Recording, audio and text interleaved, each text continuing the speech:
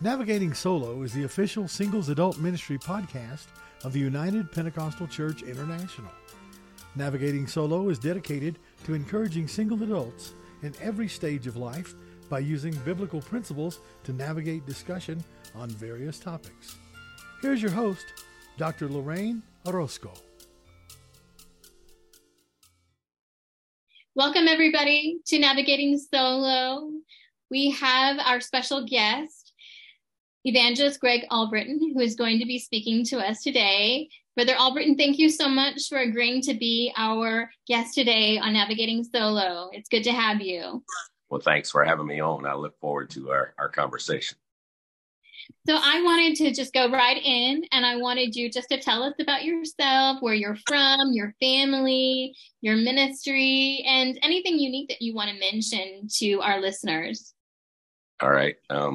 Well, my children and I live in Alexandria, Louisiana. We base out of POA. I'm an evangelist, privileged to travel across the country and preach a lot here in Louisiana, and probably 50-50 between preaching here in state and then traveling out of state. I have three incredible children, 2 daughters, 19. The oldest is in college, 18. She just graduated, and a 10-year-old boy. And so we're very blessed. And then we also have a dog, 2 cats, and a gecko.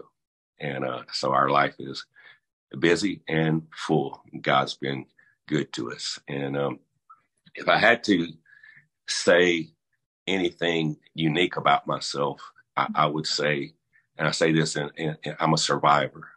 Mm-hmm. I've been through a few things, and I like to think that I try to thrive, not just survive. But in my life, I broke my neck, should have been paralyzed, should have been a quadriplegic, but God carried us through that. I had West Nile virus, neuroinvasive, between life and death for 5 days. God carried us through that. Had Guillain-Barré, had to learn to walk again, learn to function again through therapy, months of therapy. God brought us through that. Trauma and tragedy in our family. And then most recently this spring, I started having some heart symptoms and ended up having 100% blockage of what's called the widowmaker artery. And they did angioplasty and a stent. So just been through some things, and just get back up and keep serving Jesus and living for him. And my lighthearted statement that I enjoy saying often is, if I'm a cat, I'm down to about 4 lives, but I'm still kicking. So that's part of our story. You are a survivor. That's a wonderful testimony. So I wanted to dive right in, and I wanted to ask my next question, and that's, what age did you get married? 37. 37. Okay. So I had a journey. That's a whole story in itself of making it from 21, when you start thinking about marriage, maybe to mid 20s, then early 30s. But I was waiting on just the right one and God's green light, and got married at 37 to a wonderful lady, Jamie Albritton. So I wanted to ask that before you got married, what are some of the opportunities and the ministries that you were involved in before you were married? Well, I started off, my home church pastor asked me if I would be the youth leader of our home church. And so I was able to be involved in that. And then God called me to evangelize. So as a young evangelist, I did probably half youth revivals, half church revivals. And I always enjoyed telling people that the only difference in a youth revival and a church revival is you say young people in the sermon about 6 times, and then it becomes a youth message. So evangelized and loved that, made friends all over the country, and then was privileged to serve Shreveport, Louisiana as youth pastor, Covington, Louisiana as assistant pastor, both 3-year stints. And then I was honored, one of the greatest honors of my life, to serve as a Louisiana district youth president, and did that for 5 years and just had a wonderful time. And then back to evangelizing, and did that until I got married. So. Awesome. And I wanted really to emphasize that because, up until you were 37, you were doing ministry and doing all of these things, and God was working in your life up until that time that God brought marriage into the picture. So, for all of you that are listening, that's definitely something that we want to reiterate is, all the things that God can do with your life. And then you mentioned being a youth president, and you were a single youth president. And so that's an amazing story in and of itself. So something that would be interesting there is the youth president's wife. Before me, the youth president's wife did so much. Mm-hmm. And so when I was elected youth president, or in the run up to that election, and then just after, so many of the ministers was like, we love Greg, but who's going to do all these jobs? And because his wife did a lot. And so I just simply got 3 different people. We split it up into 3 different people, and it was amazing. But it was a question in people's mind is, we don't know if he can do this. He's not married. And so God just made a way. And then when they saw 3 great lady leaders over those departments, people realized, hey, it can be done. It can be done. Absolutely. And I think too, is in recent years, Brother Tyler Sullivan in the Western District in California, also a single youth pastor. And that's not something that we kind of think about. Like you said, there's so much work that the youth president's wife does, but you were able to get that team together and, make that happen. So that's a wonderful, wonderful thing. One of them was my mom, and she rocked it. She did all the after service meals for the guest speakers and everything. She helped with that. It was amazing. So I want to kind of go into your marriage after getting married at age 37. And so can you tell us about your wife, Jamie? Yes, I was 4th generation Apostolic Pentecostal, and she was 1st generation Apostolic Pentecostal. She had been delivered in her 20s. From a crystal meth addiction. And when she got in the church, she was all in. And her nickname was Jumpin' Jamie. She was just on fire for God, soul winner, a worshiper. And so we came from 2 different backgrounds, but it was a beautiful joining, beautiful connecting. And so I asked her out on our first date at camp meeting, and she said something, it was so new convert-y. I mean, it was like a new convert statement. I don't know if that's the word, new convert-y, but new convert-ish. But she's like, I'm only dating Jesus. And she took off walking. So I followed her all the way to the side door until she finally said yes. And I'm like, date Jesus, but let's go drink some coffee or something. And so God was good to us, and a beautiful marriage and wonderful kids. And we pastored in Colorado together for 8 years. Mm-hmm. And I was a presbyter there. She was ladies president for the state of Colorado. But then we started noticing some signs, and about the same time we moved back to Louisiana, God led us to that journey. And I had a major sickness, the West Nile, in 2017. And the Guillain-Barré, I was in hospitals for 3 months. And then coming out of that, I was back to regaining my health for about 5 months of walking again, driving on my own, preaching out. And then she suffered a full breakdown, mental, emotional, affected, spiritual. And it was a journey, mental health journey. And after 10 months of that, we lost her. She ended her life, and we lost her. And so trauma and tragedy came into our home in a tremendous way. But God's been good to us. He's walked with us every step of the way. So I wanted to ask that after the death of your wife, what were some of the challenges that you faced? I would say there's several. I was going to say the number one, but I think they're probably tied for first, was feeling stretched so thin that no matter what you did, no matter what I did, I couldn't keep up with life. Life doesn't slow down with a loss, a divorce, or death, or trauma. It doesn't slow down. So I had 2 teenage daughters and adolescent son, and just feeling stretched so thin. I remember one time visiting in Branson, Missouri, there was a comedian who he had these poles, and he would put a plate on top of the pole, and he would start spinning it. And when he would spin it real fast, that plate it would balance on top of that pole.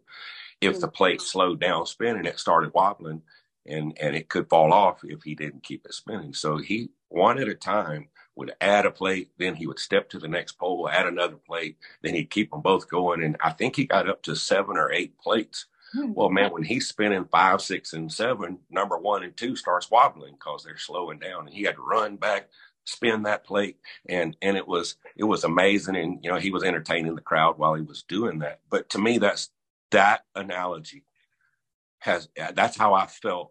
You feel like you're spinning the plates, and these are all important things. And how do you navigate in that journey? So just the fact that life doesn't stop or slow down after grief, loss, or trauma was so challenging. So you still have the speed of life, but now mix in that grief, mix in that trauma. So I would say trying to navigate my own steps, my own journey, and then normal teenage and kid stuff, and then my grief. And I can't grieve for my kids, but trying to help at least steer their navigating of their journey with grief.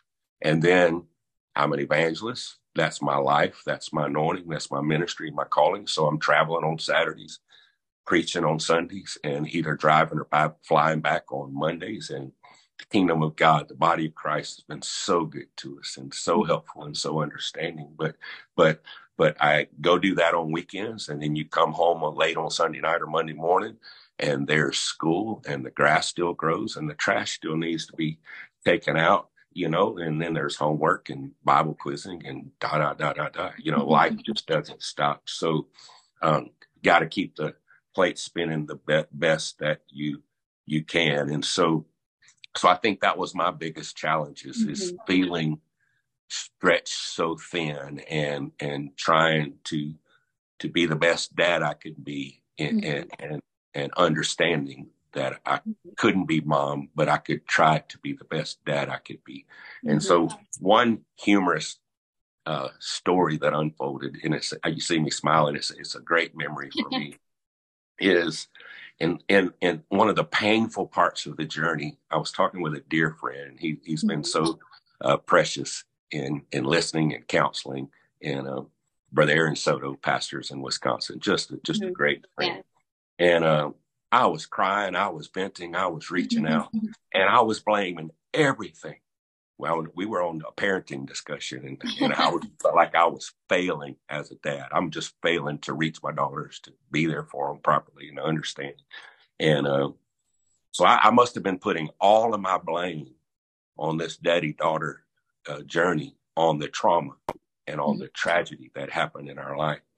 And at some point in my sobbing, he stopped me and he said, "Greg, I just want to tell you, not all of this is trauma. A lot of this is you're a dude trying to parent 2 teenage girls."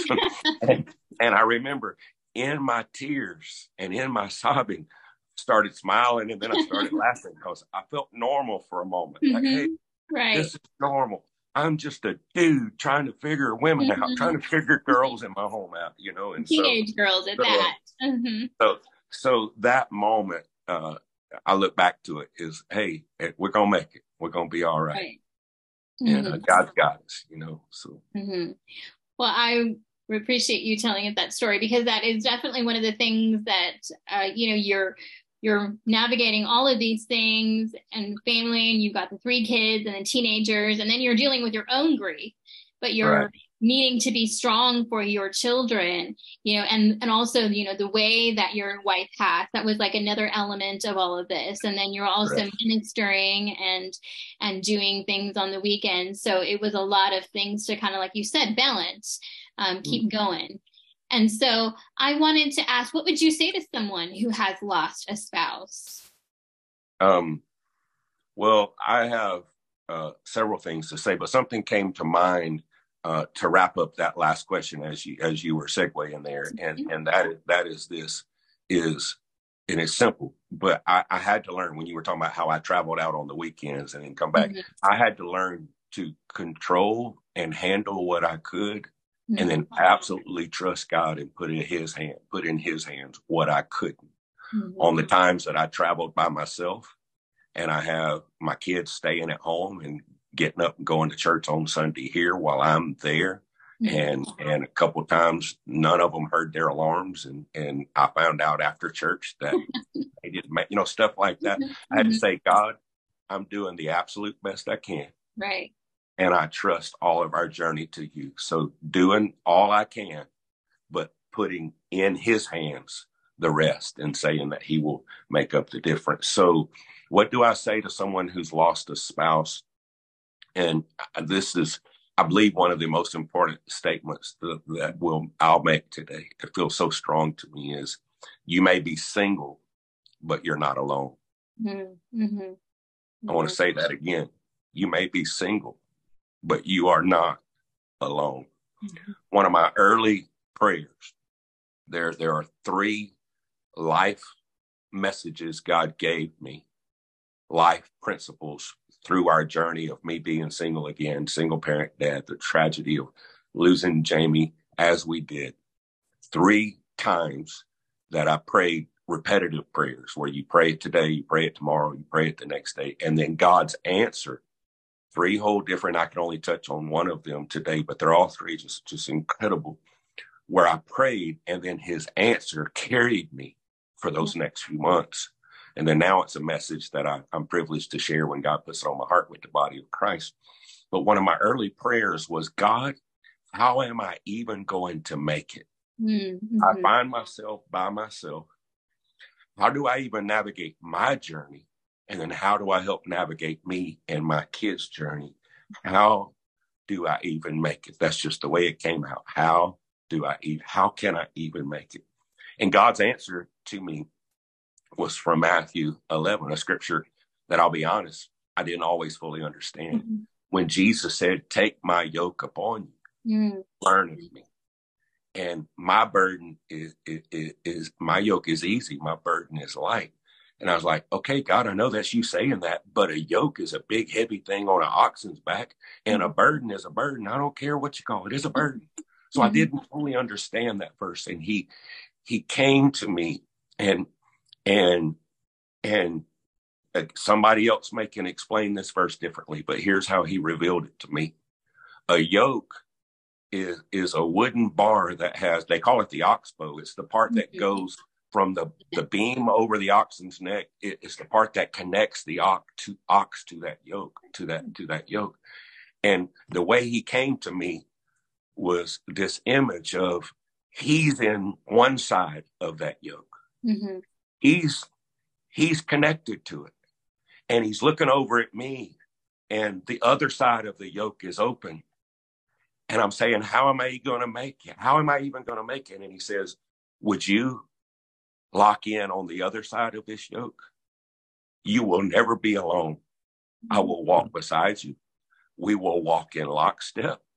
And that whole scripture came alive to me when Jesus said, take my yoke upon you. He's not just putting some wooden beam on your back.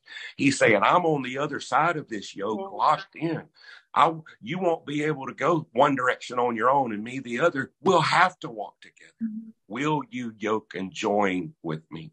Mm-hmm. And then I came to learn that every yoke, in the construction of that yoke, there's this beam, there's this ring in the middle that they attach to the plow or to the cart. A yoke is built to help carry the burden. So Jesus is saying, I want to join with you, and whatever you have to carry, you're not carrying it by yourself. Me and you will have it. We got it. Those 2 oxen pull that plow or that cart together. And so that became a revelation, that from that moment on, I may be single, but I'm not alone. I don't struggle with loneliness, and I'm not, would never judge or condemn anyone who does. But in my journey, after that revelation, I'm not alone. He's with me every step of the way. And whatever is to be carried or navigated, me and Jesus are walking together. So I would share to anyone who's lost a spouse, I would share that God would give you that same understanding and revelation, that you do not have to walk one single step alone. Amen. Well, thank you so much for sharing that with us. And that is a beautiful thing to think about, that we are never alone that God is always carrying that burden with us, walking with us together. So I wanted to ask, what are some practical tips that you would like to share with someone that has lost a spouse? I think just tagging in on that last commentary, number one, it just is so basic, but you can put your trust in God. Period. He will walk with you. He may not fix everything, but he will. And sometimes he fixes things slowly. Sometimes he fixes things instantaneously. We love those miracles. Other times he gives us the grace and the strength to walk or to navigate. And so we can put our trust in him, and he will walk with you. And another practical tip that I would share is there's the Spirit, the God breakthroughs, the Holy Ghost, gotta have them. But there's also mental health professionals and counselors that have and I believe in godly Christian counselors and mental health professionals that understand the things of God and the Word of God and the workings of God, and yet they've given their life and their education to be able to help us in our journey. And so I would say that counselors and mental health professionals have their place. Yes. And they are very helpful at points in the process. And both for me and my children, do we have God? Do we have altar times? Have we had amazing breakthroughs? Yes. But we've also, all four of us, had times, different seasons with counselors that have been a tremendous, tremendous help. So I would like to say that I believe in that. I believe God uses both the working of his Spirit and somebody that's trained to help lead and guide in those. I know I use the word navigate a lot today, but to help us navigate the white waters and those parts of the journey. Another practical tip is you have a lifetime of friendships, and God will use those friendships and relationships to be there for you, whether they're married, have 5 children, single. I've had married friends that have been tremendous in my life. I've had single friends that spoke to me for that side of the journey. So your established friendships will be important. And God, like after the trauma and the loss of Jamie, God brought some new friendships into my life, or some people that I had been loosely connected with, but now something brought us together for this time.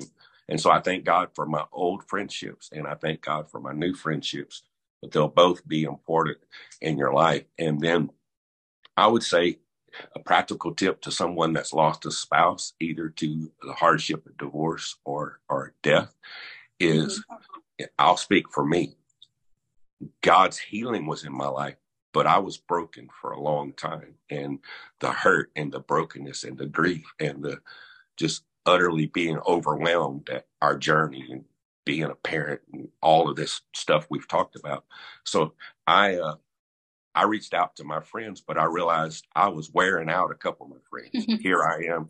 I can only imagine when they saw Greg Albritton on the phone, they were like, oh, Lord, he's going to be sobbing within 2 minutes, and I got to listen for 45 minutes. And they loved me. They loved me. But over time, I realized, hey, who did you call last time? Call somebody different this time. Or I would call 1, 2, or 3 times in a row. And if any of them are listening, then they'll find out my tricks. But I got to where I on purpose shared the load, because their journey wasn't brokenness every day, but mine was. Right. So I didn't want to just weigh that friendship down or really put too much on just 1 or 2. So I would pray sometimes, even, God, who do I call for where I am now? And so just spread the love around. Well, I love that you're saying all of these things, and it's so true. And this is the thing that I tell people often too, is that we always go to God first. We pray, we ask the Lord, but there is a place for people, apostolic, Holy Ghost filled people that are doing mental health. And I'm so thankful for the Center for Apostolic Counseling, and then for so many of the friends too that are able to be there and to listen and to be there and want to walk beside you on this journey. And so we need community with God and with others. So yeah, those are wonderful practical tips that you have shared.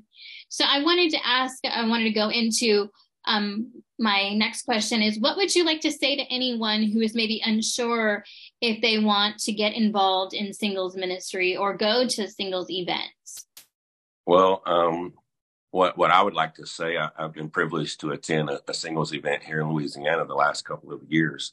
Mm-hmm. And the fellowship just in the dinner room, the fellowship, and in the game room, maybe after church, the camaraderie is incredible, and it's very strong. And I've just thought, between what I've seen with the fellowship, mm-hmm. and then also what happens in the church services, is maybe it's part of it is the community or the commonality that many of those at a singles event, not all, but many of those there have a painful part of their story as to their singleness. Right. Because we're not talking about 24-year-old singles for the most part. We're most of us in our mid-20s, maybe a little older.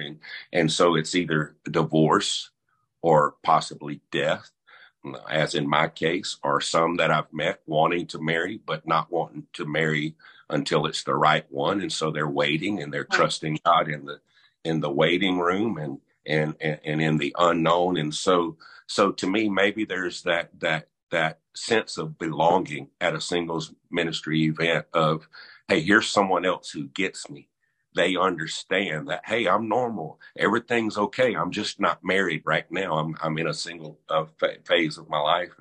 And so I think there's that community that, hey, people understand me. And I'm with people like me for this weekend or for this event. Mm-hmm. And then on the spiritual side, I think it's connected with that. It's one of the easiest settings as a minister. I've been privileged to minister in several. It's one of the easiest places to minister of all ministry that I do all year long. There is such an openness. There's such a hunger. There is such a passionate, just reaching out to God, just sponges, just vacuum cleaners, just whatever God gives you in the spirit. It's just, you can feel it going right into, sorry for the sound effects, you can feel it going right into precious people's hearts. And so I would say singles ministry or singles events, it's an opportunity to be light. It's an opportunity to be strength. It's an opportunity to be hope, to give hope and to share in that community and that commonality, mm-hmm. of the journey together. And that's so true. So many people that are single, some of them it is by choice, but for the most part, like you said, it's either because of divorce or because they have a loss or because they're single, they're waiting on God and they don't want to marry outside of the church, or they don't want to go outside of the will of God or be unequally yoked. So, thinking, oh, there's something, wrong with me, but life circumstances happen. And so being able to be in that environment and being ministered to and not feeling like they're, like something's odd with me, knowing every single person in that room also understands and has faced some sort of brokenness or an uncertainty of their life. So I'm so glad you mentioned that. And, I'm single now, but we also mm-hmm. mentioned earlier, I didn't get married until I was 37. Right. So mm-hmm. I would say probably mid-20s, 25, 26, 27. I went through, I would say 3 sets of friends. Like, I'm hanging out with these, and then they got married. And so then I get a younger group, and these are my buddies that I hang out with at General Conference or different events. And then they got married, and now they have kids. And so they're still my friends, but their life was diapers, and we got to get home by 10, and the kids have school. And I'm like, man, I'm still single. And so I went through several sets of friends. And you're right. Sometimes you start feeling, like me, I was like, God, I'm not, people thought what's wrong with you? Why won't you just get married? I'm like, God will give me a green light on what to preach. He's going to give me a green light for when I get married. And so I was waiting on God, so many are in that journey of just, we trust you, God, and we're waiting on your work and your will to unfold. So right. In his timing, the right thing, the right person. So closing remarks, I've enjoyed my time with you and talking to you about your life and your ministry and your testimony. And so I wanted to ask if there's any last things that you'd like to add. Yes, I'd like to just say a couple of things. And for me, I would just say in this single journey, and as we've discussed, mine includes single for me, and then single parent dad, Right. with 3 children in the home, is I've come to be at peace with the fact that there is an ebb and there's a flow, and I'm okay with that. Okay, so for me personally, my life is go, go, go, give, give, give. And I love the calling on my life.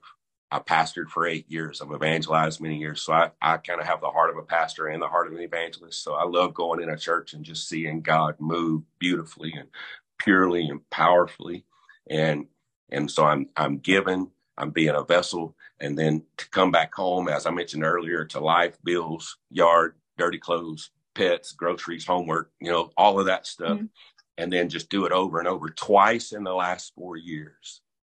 And it's just what I felt to close with. But twice in the last 4 years of my journey, I hit empty.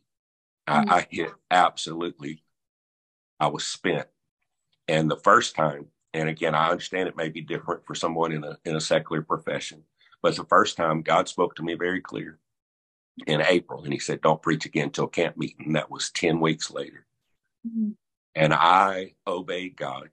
Mm-hmm. and went on a self-imposed sabbatical for 10 weeks and just spent time with my kids and life and around the house and just refreshed and replenished and went to my home church and stayed in the altars and went to prayer meetings. And at the end of those 10 weeks, I got back to preaching. And 2 Sundays after I got back to preaching, it's as if the Lord said, thanks for obeying me. And in one day, financially, people wouldn't stop coming to me saying, God told me to give you this. Wow. God told me to give you this. And in one day, God said, God took care of the 10 weeks of finances that I had put on the altar. Last year, it happened again. This time it was 5 weeks. The end of the 5 weeks, check in the mail. One of the most beautiful cards I've ever received that said, we know it's difficult evangelizing and raising 3 kids. God put this on our heart.